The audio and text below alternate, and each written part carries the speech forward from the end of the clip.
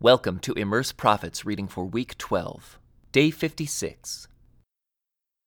Then another message came to me from the Lord.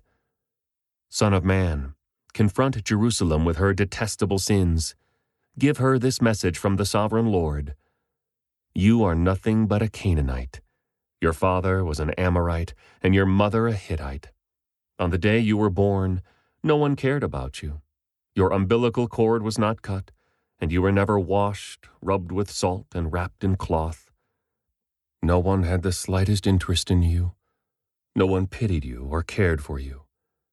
On the day you were born, you were unwanted, dumped in a field and left to die.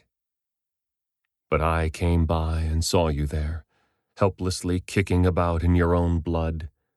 As you lay there, I said, "Live."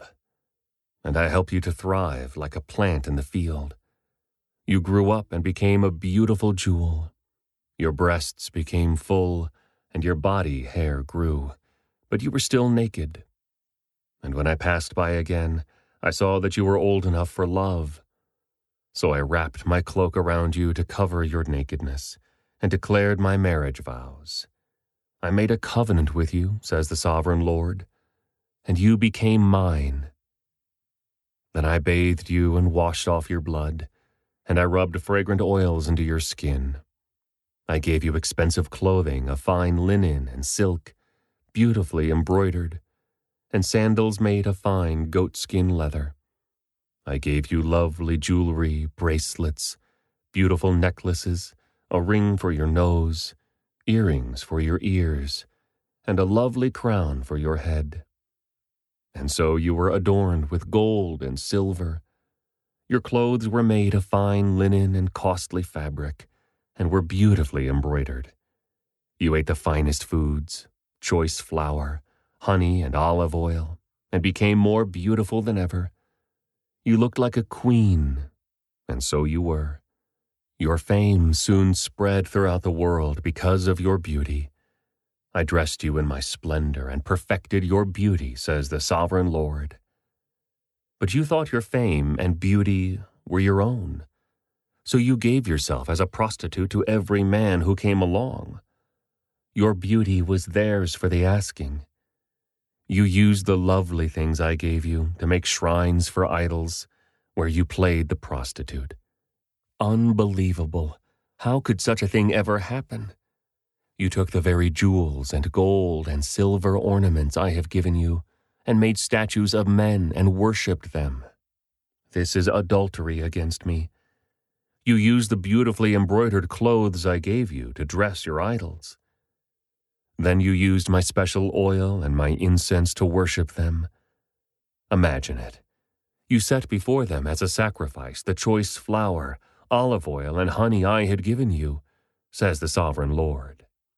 Then you took your sons and daughters, the children you had borne to me, and sacrificed them to your gods.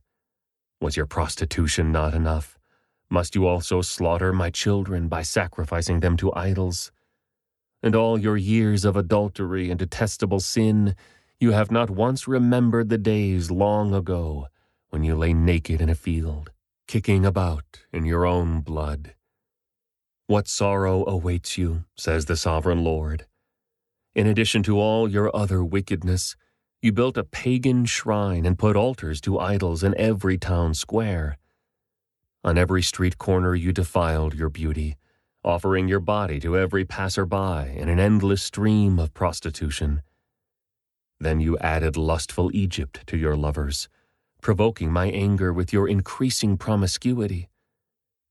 That is why I struck you with my fist and reduced your boundaries. I handed you over to your enemies, the Philistines, and even they were shocked by your lewd conduct. You have prostituted yourself with the Assyrians, too. It seems you can never find enough new lovers. And after your prostitution there, you still were not satisfied. You added to your lovers by embracing Babylonia, the land of merchants, but you still weren't satisfied. What a sick heart you have, says the sovereign Lord, to do such things as these, acting like a shameless prostitute. You build your pagan shrines on every street corner, and your altars to idols in every square. In fact, you have been worse than a prostitute, so eager for sin that you have not even demanded payment. Yes, you are an adulterous wife who takes in strangers instead of her own husband. Prostitutes charge for their services, but not you. You give gifts to your lovers, bribing them to come and have sex with you. So you are the opposite of other prostitutes.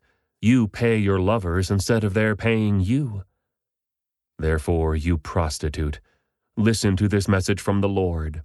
This is what the sovereign Lord says.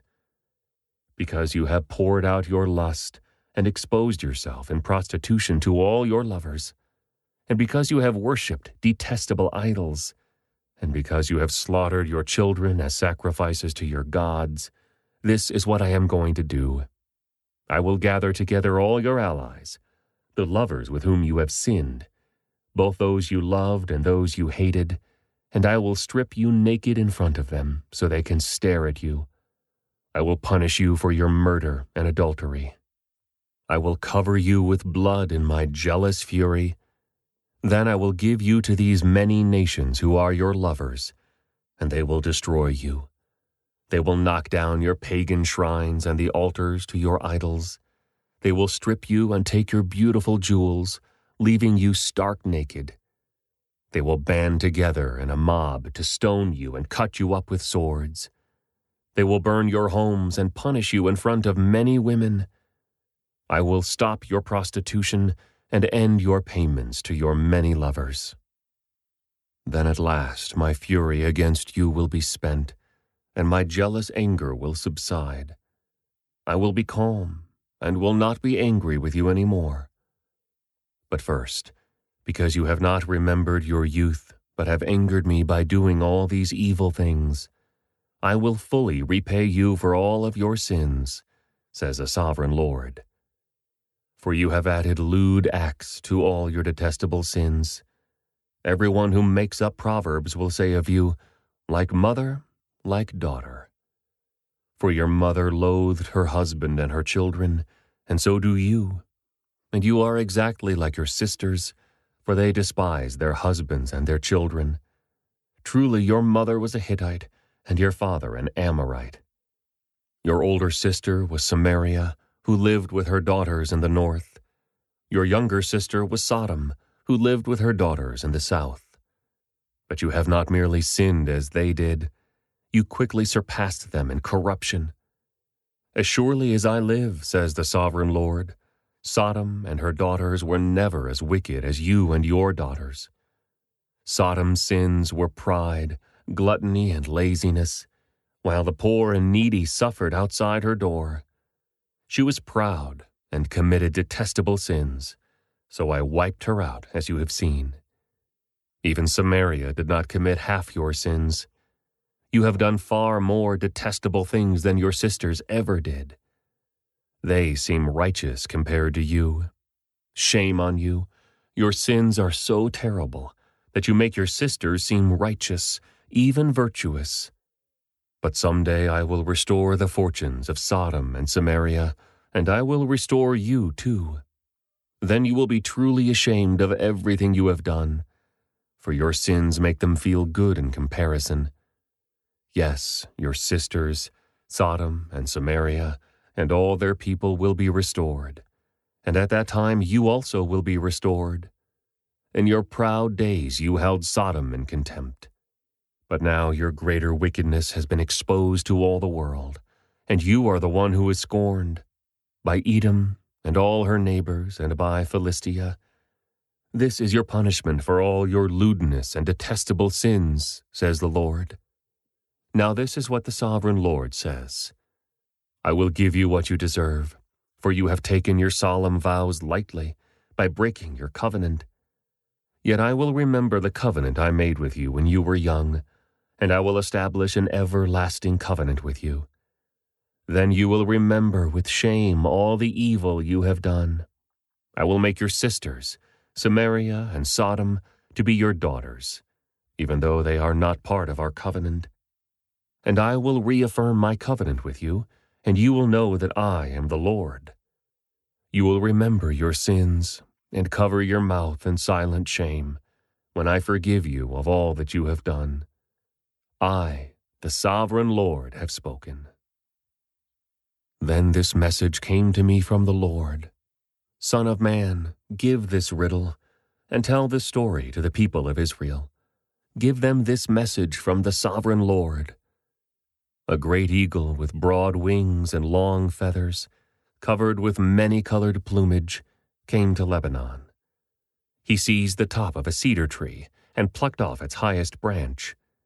He carried it away to a city filled with merchants. He planted it in a city of traders. He also took a seedling from the land and planted it in fertile soil. He placed it beside a broad river, where it could grow like a willow tree.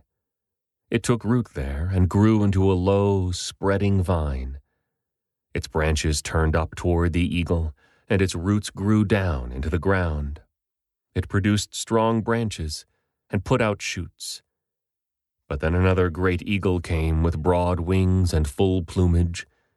So the vine now sent its roots and branches toward him for water, even though it was already planted in good soil and had plenty of water, so it could grow into a splendid vine and produce rich leaves and luscious fruit. So now the sovereign Lord asks, will this vine grow and prosper? No, I will pull it up, roots and all. I will cut off its fruit and let its leaves wither and die. I will pull it up easily, without a strong arm or a large army. But when the vine is transplanted, will it thrive? No, it will wither away when the east wind blows against it. It will die in the same good soil where it had grown so well.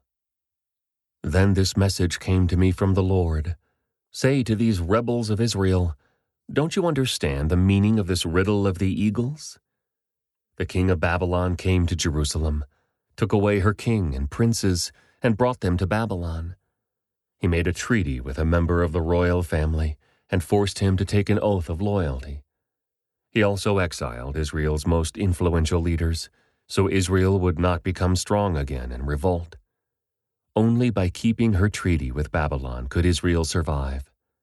Nevertheless, this man of Israel's royal family rebelled against Babylon, sending ambassadors to Egypt to request a great army and many horses. Can Israel break her sworn treaties like that and get away with it? No. For as surely as I live, says the sovereign Lord, the king of Israel will die in Babylon, the land of the king who put him in power and whose treaty he disregarded and broke. Pharaoh and all his mighty army will fail to help Israel when the king of Babylon lays siege to Jerusalem again and destroys many lives. For the king of Israel disregarded his treaty and broke it after swearing to obey. Therefore he will not escape.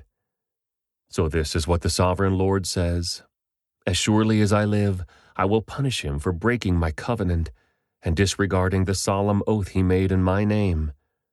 I will throw my net over him and capture him in my snare. I will bring him to Babylon and put him on trial for this treason against me. And all his best warriors will be killed in battle, and those who survive will be scattered to the four winds. Then you will know that I, the Lord, have spoken. This is what the sovereign Lord says. I will take a branch from the top of a tall cedar, and I will plant it on the top of Israel's highest mountain. It will become a majestic cedar, sending forth its branches and producing seed. Birds of every sort will nest in it, finding shelter in the shade of its branches. And all the trees will know that it is I, the Lord, who cuts the tall tree down and makes the short tree grow tall. It is I who makes the green tree wither and gives the dead tree new life. I, the Lord, have spoken, and I will do what I said. This concludes today's Immerse reading experience. Thank you for joining us.